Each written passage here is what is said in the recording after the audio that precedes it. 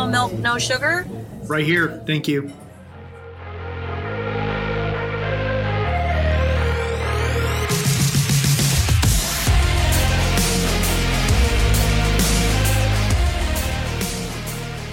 You're listening to No Milk, No Sugar, the podcast about business beneath the sweetener. Powered by Morales Group and hosted by CEO Seth Morales, we talk to local movers and shakers about what can be the harsh reality of doing business. We cover what no one likes to advertise, but everyone wants to hear. I'm Tori, producer of the show, and today we talk to childhood friend, legacy, and executive powerhouse, Kristen Mays Corbin, president and CEO of Mays Chemical. She's been a CEO for 10 years now, one of the largest minority-owned companies in the state. At one point, just her dad being very iconic in the community, one of the largest Black-owned businesses, definitely in the state, but if not in the country. I mean, he's pretty legendary in the Black community for entrepreneurs. He's probably the most successful Black entrepreneur since Madam C.J. Walker. Bill was and still is, Mays is still kind of that iconic minority-owned business. And Kristen runs a phenomenal large-scale company. It's very, very sophisticated. So it's really cool to see her thriving, post her dad. And, she's sharp in herself, just doing the IU undergrad, Kelly MBA. She's sharp.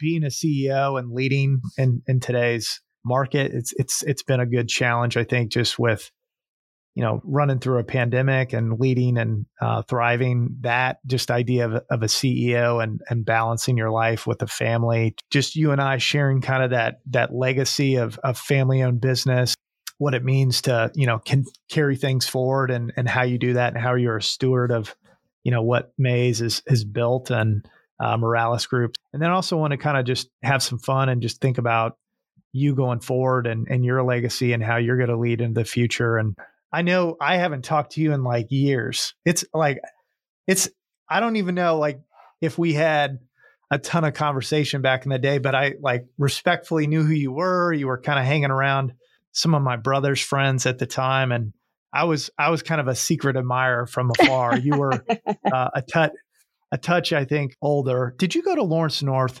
Nope, Central. It's been years. It's crazy how life kind of circles back and circles around. As a young guy, I remember hearing a lot of, great stories about your dad and how he was, thriving as a business leader in the community, and then seeing you as one of the older kids that we looked up to. So I just remember being an admirer, and it is neat to see a lot of this stuff come full circle. And at the time, when you were kind of hanging out at Capistrano Court, my dad hadn't started Morales Group. We didn't start until I'd finished up at Purdue. So we're still kind of a younger company. We started 18 years ago. So it's been interesting seeing this whole thing kind of play out. One kind of icebreaker we like to roll with is this. So since this is a show that's not about sweetener, it's all about kind of the real straight up black coffee. Can you tell us about a time when something straight up did not work, where you had a flop, a fail, you dropped the ball? Like, what comes to mind where if there was a business moment that you just screwed up, what did that look like? We had a big fail with technology back in the year 2000. Y2K, it almost put us out of business. We lost a good deal of our business, and I was pretty new. I may have been here 4 or 5 years. Honestly, it was just we made the wrong choice. We thought we went with a system that could do what we wanted it to do, and it was just so rigid. And then you make the decision, right? So you're married to the decision. And so then you kind of start throwing good money after bad. And we made all these modifications, and the system wasn't doing what we needed it to do. It was just very difficult to get around. We were losing customers because things weren't shipping. We weren't billing right. We didn't know where anything was. I can remember one particular national account. We had 100% of the business in North America, and literally overnight they pulled half of it because they said, this is not working for us. And, we're trying to make it work.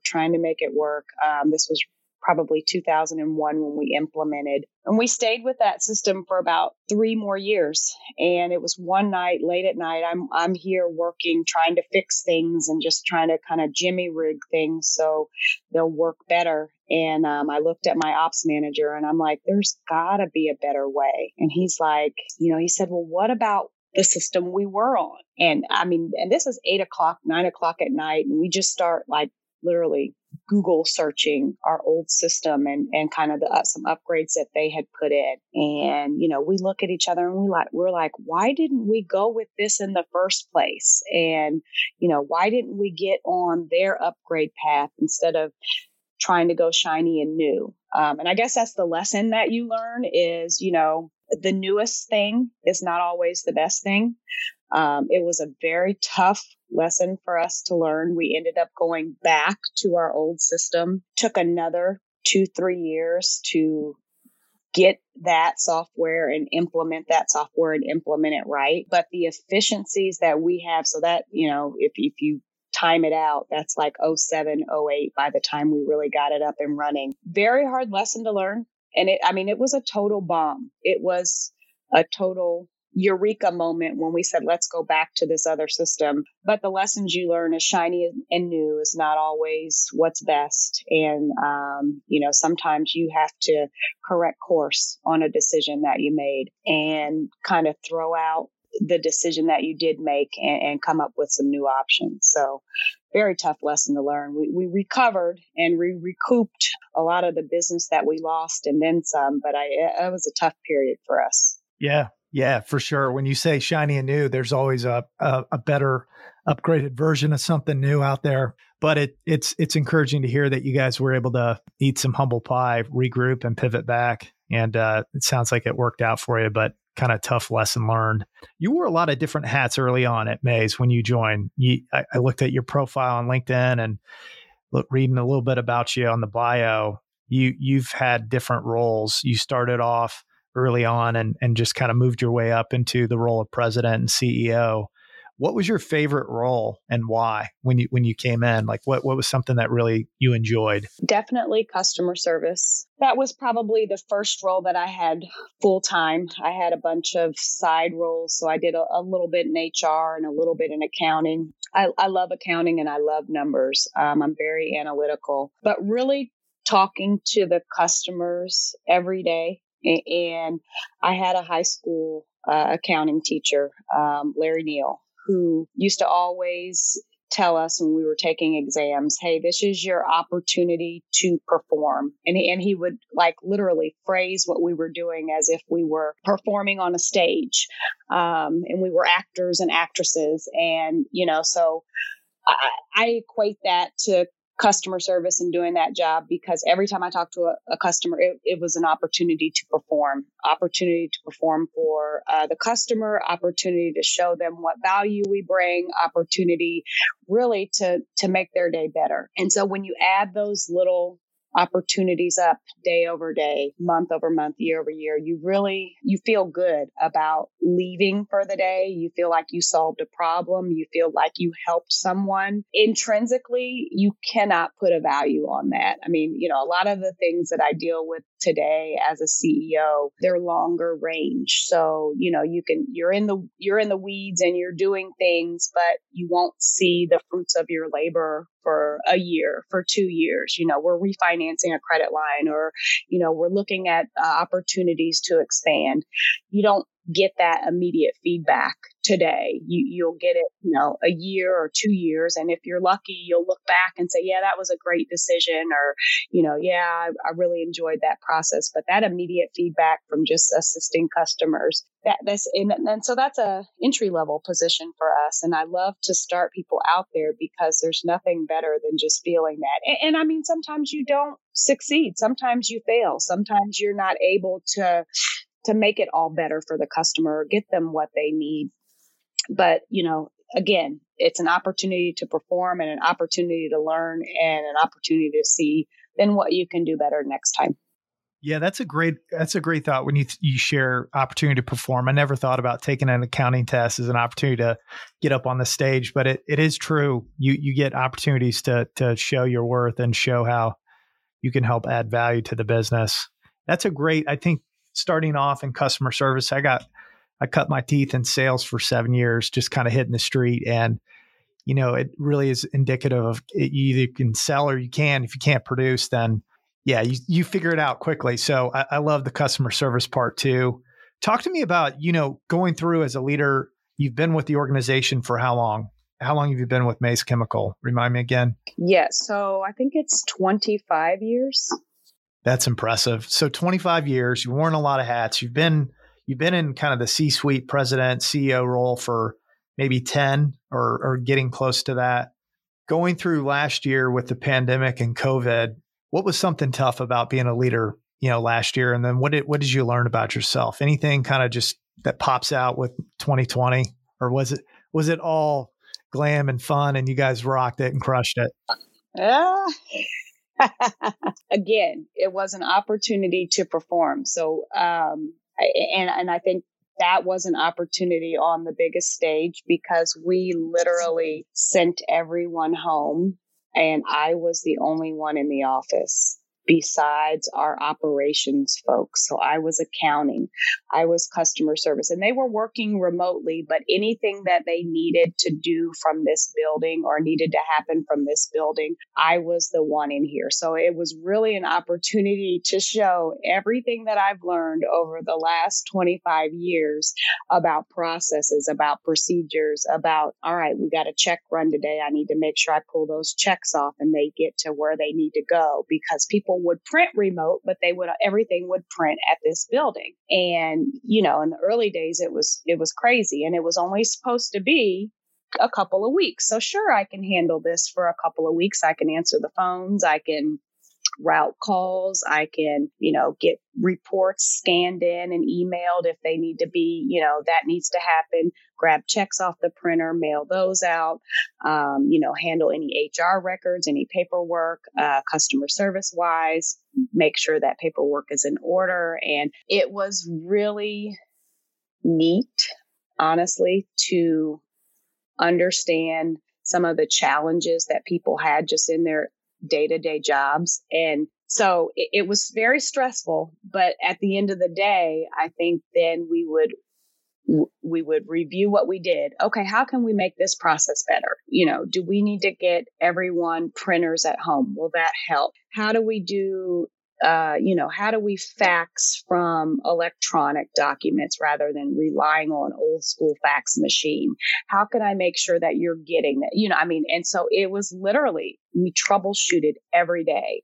And then, all right, we're going to make this process better. And then, all right, now we're going to keep this when we come back into the office. Do we need to keep? That was what was both the blessing and the curse of COVID was we made ourselves better, and we got to really dig into processes and say, yeah, that was okay for then, but we're in a new environment now. And so what do we need for that new environment? So, and some things we looked at and we're like, why were we even doing it this way ever? A lot of lessons learned. And I also learned that I don't like to be in the office all by myself.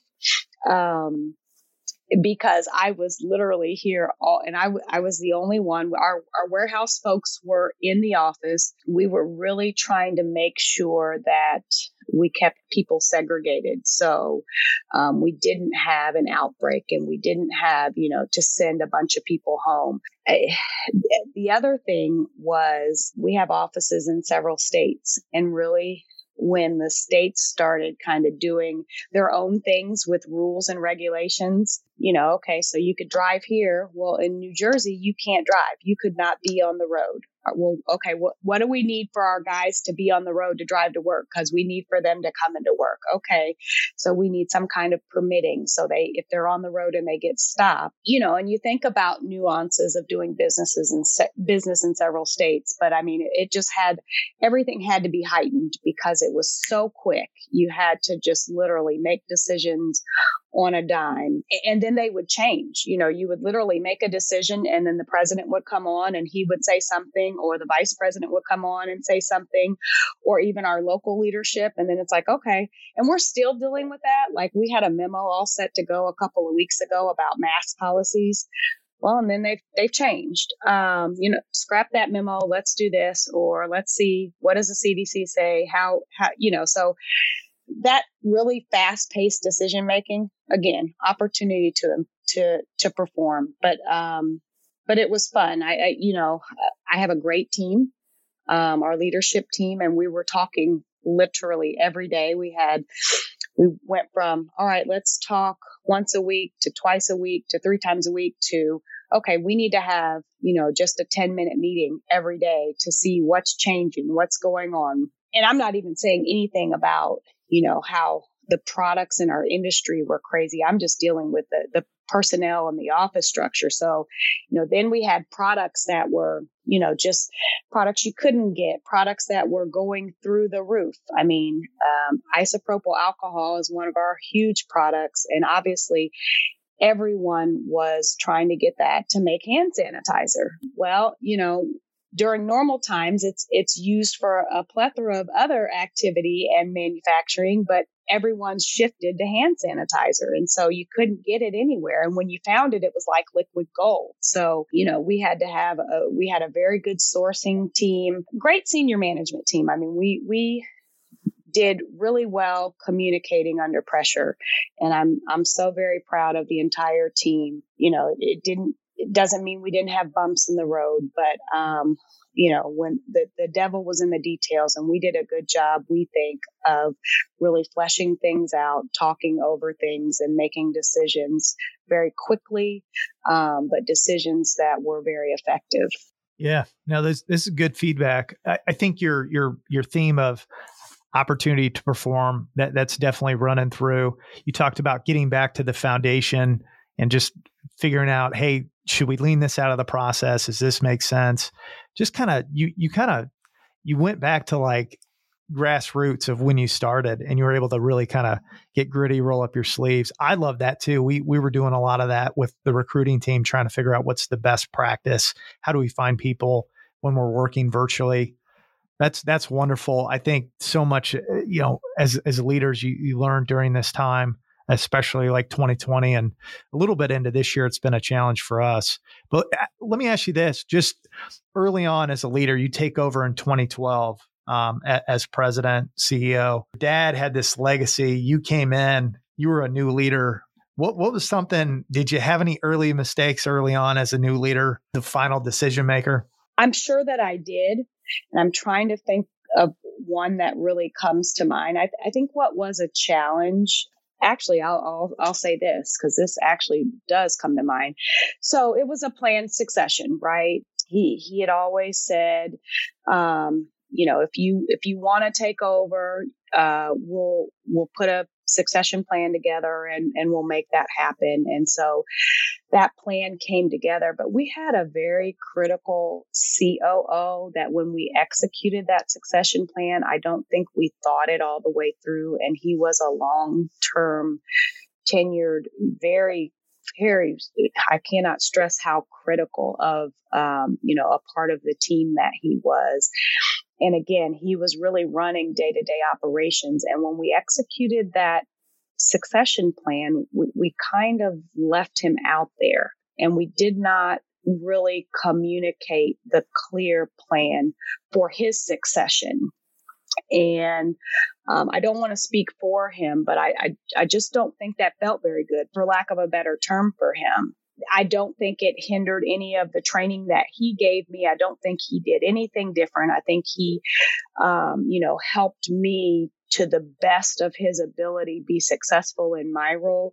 I just don't think we did that properly. I think there probably should have been a time where we either had him transition to the CEO role officially, and I say officially because unofficially he was really doing a lot of the CEO functions. We just hadn't changed the title, and so I think for continuity as well as for his own edification and gratification, we should have done that. And I think we lost an opportunity to have him lead the organization for a period of time, and really make some an impact on how he would have led the organization. He's never said that to me. We've never had that conversation. But when I look back at it, I don't think there was any rush to put me in the CEO role. And I think I really could have learned a lot from his leadership style as being in a CEO role as I did with my dad. So that's probably a misstep. That's something that I regret a little bit. And that's not to say that I wasn't ready, but I just think there was probably more to learn. And I don't think we executed that great. Yeah, no, I can relate. I can relate 100%. We did the same thing with our COO. And while the transition with my father and I worked out, the COO was on the outside looking in and felt left behind and didn't have a clear path of what was his next step. And we could have handled that better. I'm guilty of that. And I think my dad could have done a better job. We could have sorted that out. So I feel you on that one. That's interesting that you guys went through that same kind of challenge. That the COO is, I mean, it is the linchpin kind of, they look in, you look out as CEO, and they really run the day to day. So getting that right is important.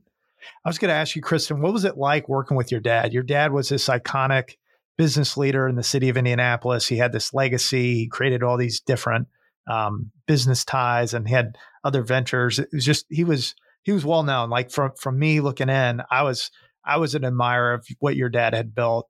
But what was it like working with him, just day to day, just in the trenches with your dad? It was fun. So again, 25 years. I don't know. There are some challenges with family-owned businesses. So, you when you think about a traditional job, you go to work and then you go home and you get away from your boss and you get away from the work talk. Well, I would go to work and then I'd go home and you don't quite get away from your boss because it's your dad too. And so, I'm over there on Saturdays and he's got me on the porch and he's running ideas by, or he's, asking me what's going on with this. There was always pressure, just to understand. And my dad would say it today if he were here. He always held me to this higher standard, which is fine. I love high standards and I love holding people to high standards because I think that they perform best when under that pressure. But he was very dynamic and he was very generous. So, he'd have these guys come in or gals come in and they've got this, this idea, and they would make a pitch because my dad was very entrepreneurial. So, in addition to the chemical company, he's a part investor owner in Gray Eagle Golf and home development. And, so one day he took us out to this literally cornfield on 116th Street and said, this is going to be all houses and it's going to be a planned golf community. And, we're looking at them and it's gravel road and cornfields. And we're like, but Dad, you don't play golf. You know nothing about developing houses. Yeah, but my partner's got all that. I got the best in the business, R.N. Thompson, and we're partners. And I mean, the way that deal came together, it was just crazy. They're both sitting in a room. They're both bidding on the land. Why is my dad bidding on land? I have no idea. It was just speculative. He, just saw that, a patch of land was going up for sale and for auction. And he lived down the street and didn't know what to do with it, but just thought that, hey, this may have some value. So he and RN are bidding against each other. And their people walk outside. Okay, we're just driving the price up for each other. Is there something that we can do to partner? And it's kind of like my dad was like, because I have no idea what I want to do, but if you want to do something, let's do it together. And that was literally the beginning of a wonderful, not only business relationship, but a friendship. RN and my dad were friends until my dad passed away. And, they learned so much from each other, just different styles of business and different, business focuses. But they learned so much from each other, as well as, just had a successful business venture together. But, then there would be the guy who comes off the street and he has a business plan and he makes his pitch. And my dad is in there and my dad is like, okay, let's give him $10,000. And we'll see what he can do. And, you're kind of looking and the pitch is just the wildest pitch ever. And, it's kind of like, why? You're not going to make any money on this. And, my dad would say, yeah, we're not going to make any money. That's not why we're doing this. We're doing this because if somebody believes in this person and they fail, they know they can do it again. So yes, we'll spend $10,000, but and if it works, great. But if it doesn't work, maybe he'll go on and he'll do something else. And that's the way he thought about literally every investment. And it was mind-boggling. If you're not entrepreneurial, because you're like, oh my gosh, you're just throwing money out there. And, he would say, okay, but we can afford to do that because we've been successful. So let's try to make other people successful. And I think that's, the most frequent commentary that people come up to me and say about my dad is, he believed in me. He gave me an opportunity to do something. He listened to my pitch and, oftentimes he would listen and then he would help and say, okay, well, have you thought about this? And, it was literally a think tank and I would come to work every day and we would see that think tank going on. And so, we try to do a little bit of that.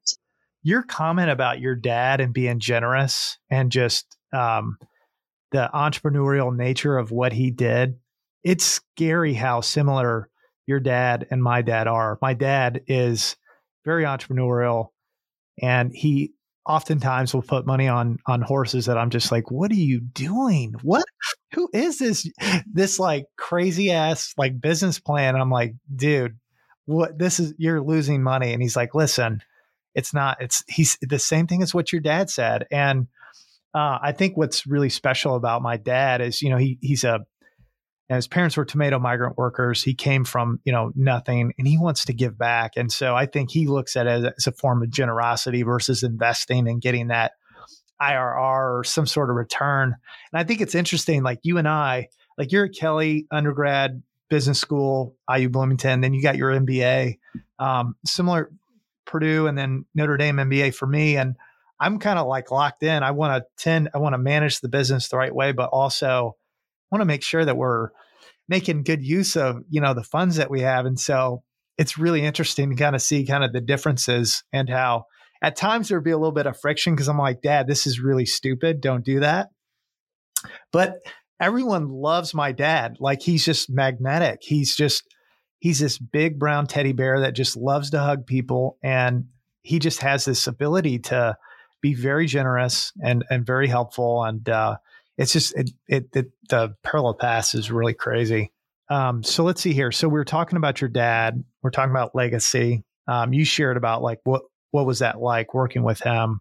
Was there any, what was really fun or what was a real challenge? 'Cause I feel like I can relate to you, but like what really pops out with you and your dad, like the high and the low? Again, and it's exactly what you just said. We would have knockdown dragouts on kind of ways to really advance the business.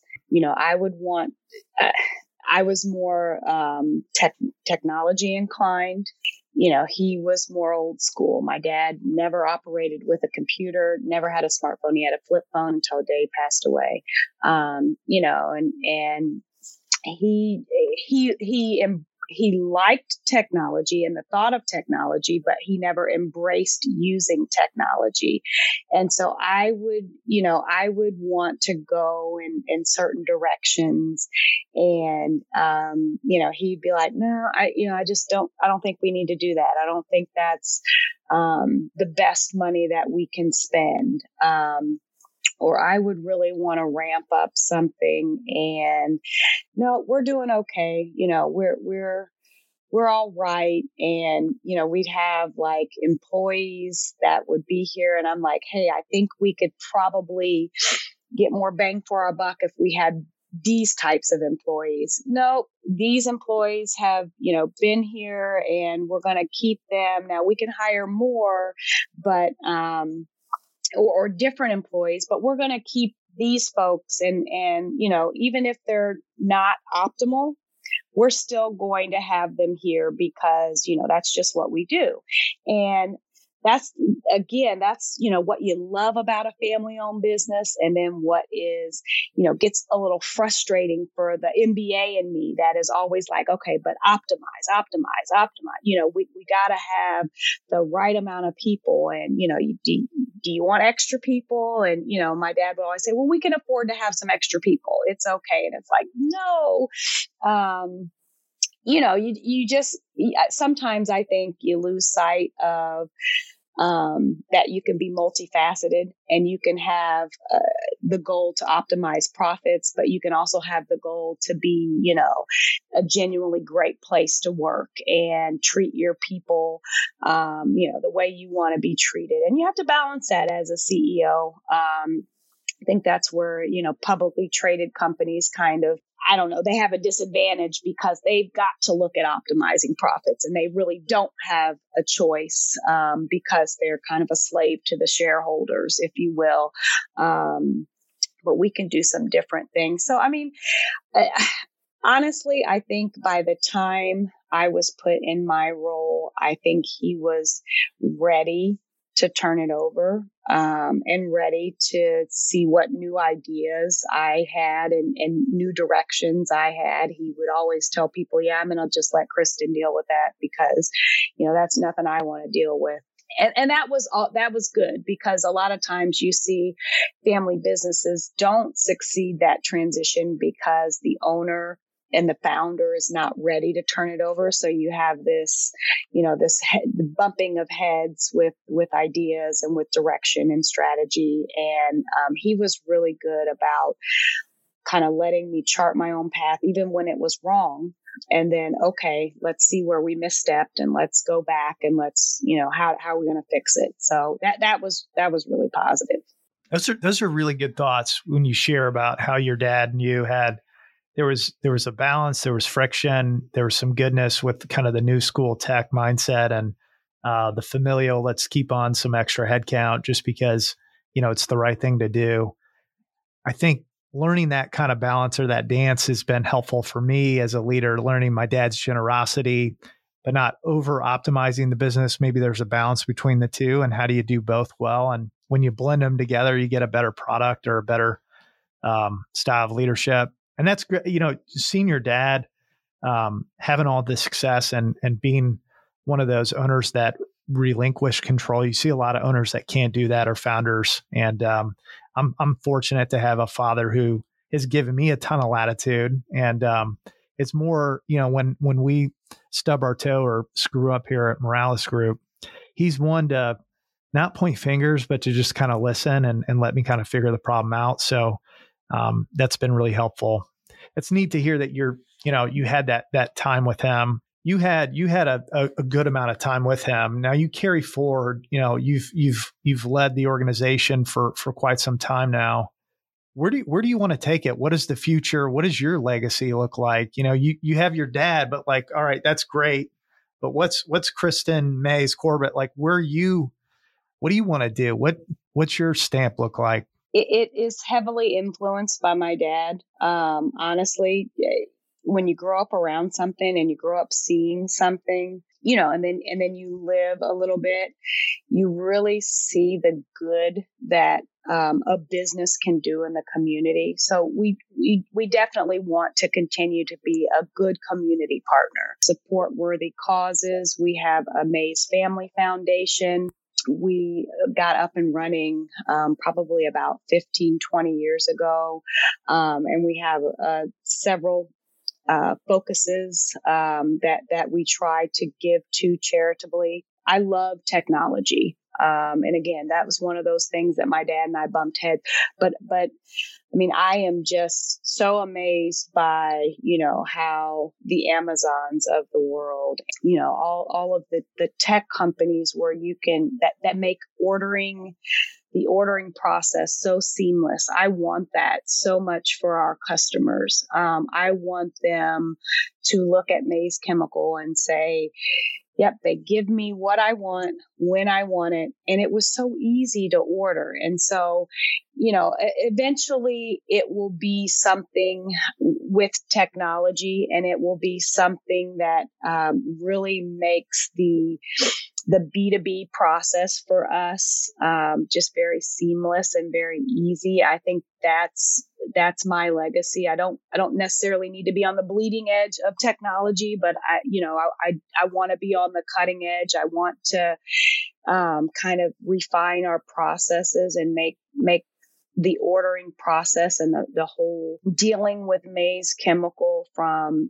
sourcing to quoting to ordering to delivery. I want that to be very easy for our customers. I'm a distributor at heart. And so, chemicals are very difficult to distribute, but I think there are some things that we could probably bring into the fold that are easier. So maybe some different divisions like packaging, corrugate, I think there are some other things that we can do with the facilities that we have here, and knowing what our expertise is today, just some integrated industries that we could do that will help our customers as well. So that was well-rounded. I mean, great answer when you think about the community partnership and the legacy that your father built and carrying that forward. That's still a part of the secret sauce. Then you talk about the tech spend, and I hear your customer service kind of vibes coming out with being easy to work with. And then finally the vertical integration and having different value add to your customer. A lot of that makes sense. I think the same thing with us with recruiting. It's kind of the core of what we do, but really kind of lifting up this business to impact the community. So I love it. It feels very holistic, but kind of 2.0 or 3.0. But it's kind of basic though too. I mean, we're not setting the world on fire. We're not, trying to come up with new products. It's just kind of the basic stuff. It's really neat to see the work that you're doing. It's going to be fun to watch you from afar as you go forward into the next, decade, into the 20s, as we've weathered, this 2020, 2021 storm with COVID, and how companies come out and are they stronger, and did they invest, and did they get better? And it'll be really neat to see how all this plays out. Just being a fan from afar, asking you some questions, on the business front. Talk to me personally, so family, any other business pursuits, like what's got you outside the office? We're doing a partnership with IUPUI that is called the Mays Family Institute on Philanthropy. So we are really trying to understand and to help philanthropic ideals. And so there are actually classes that and a whole degree that you can get from IUPUI on philanthropy. And so that is a fledgling project that we have gotten off the ground in the last 5 years. Really a tribute to both my mom and my dad, who just were and are extremely philanthropic, not only with their time, but with their talent and their treasures. And, we want to encourage other people to do that. Well, I appreciate you giving me time today. I've been a huge fan. It's fun just to kind of download and see what you're doing. And I'm really just, you and I think there's an affinity with, father-daughter, father-son, just the legacy of running a business and trying to be a good steward of what they've built. Similar personalities and very larger than life charisma characters. But at the same time, it's really cool to see you putting your spin on it and building your family the right way. So keep it up. I appreciate your time. Absolutely. What the one word I wrote down was there were a lot of parallels with Kristen and I, with our fathers and running a business and kind of the 2.0 era. And so I just felt like I could relate a lot. Having a family-owned business versus optimizing profits, she made a point there about blending those and balancing those as CEO, which I thought was really interesting. So how do you feel about that as someone who's gone through it yourself? Yeah, she had great takes on that. She appreciated what her father had built. He was a steward of the community. He was very philanthropic. At the same time, she knew that for the business to continue to thrive forward, she had to put a little bit of a tech spin on it. And she's got her MBA like me. So there's a little bit of a optimizing, being just a good steward of the finances. And so there was goodness, like where she respected the past, but she was not fearful to step into the future. And so I think she had a really good balance with honoring her dad and the legacy and the business that he had built. Mm-hmm. She mentioned that one of the blessings and the curse of COVID was they had to take a good hard look at a lot of their processes, and it kind of brought a lot of things to light and maybe some cracks that they hadn't noticed before. Yeah. It's kind of like they got back to the basics. They cut out all the bullshit. Maybe there was too much standard operating procedures, and you could get a little bit more, let's be simple, stupid about this and shorten this up. I saw it with our recruiting process. I felt like we made it over complex. And then when we were able to flip and go to the virtual recruiting model, we cut out a lot of the fluff. So that's been, I think, a work in progress for us. Everyone, I think with COVID, everyone had a chance to clean their kitchen up so they can kind of get back to, all right, if we're going to keep on serving, we get a chance to clean this thing up, get it right, and then serve in a different way. And that's what we're doing right now. Oh, this is one that I really liked. I could relate. She talked about succession planning and how they kind of screwed that up. Their COO didn't have clarity of what her next or what his or her next step was for any type of leadership, especially like key executives. You got to get that succession planning right. And I think the key word was clarity, what their role and their clear objectives of what that role is going to be. Thanks for tuning into another episode of No Milk, No Sugar, the podcast about business beneath the sweetener. We hope you learned something, and we'd love to hear from you.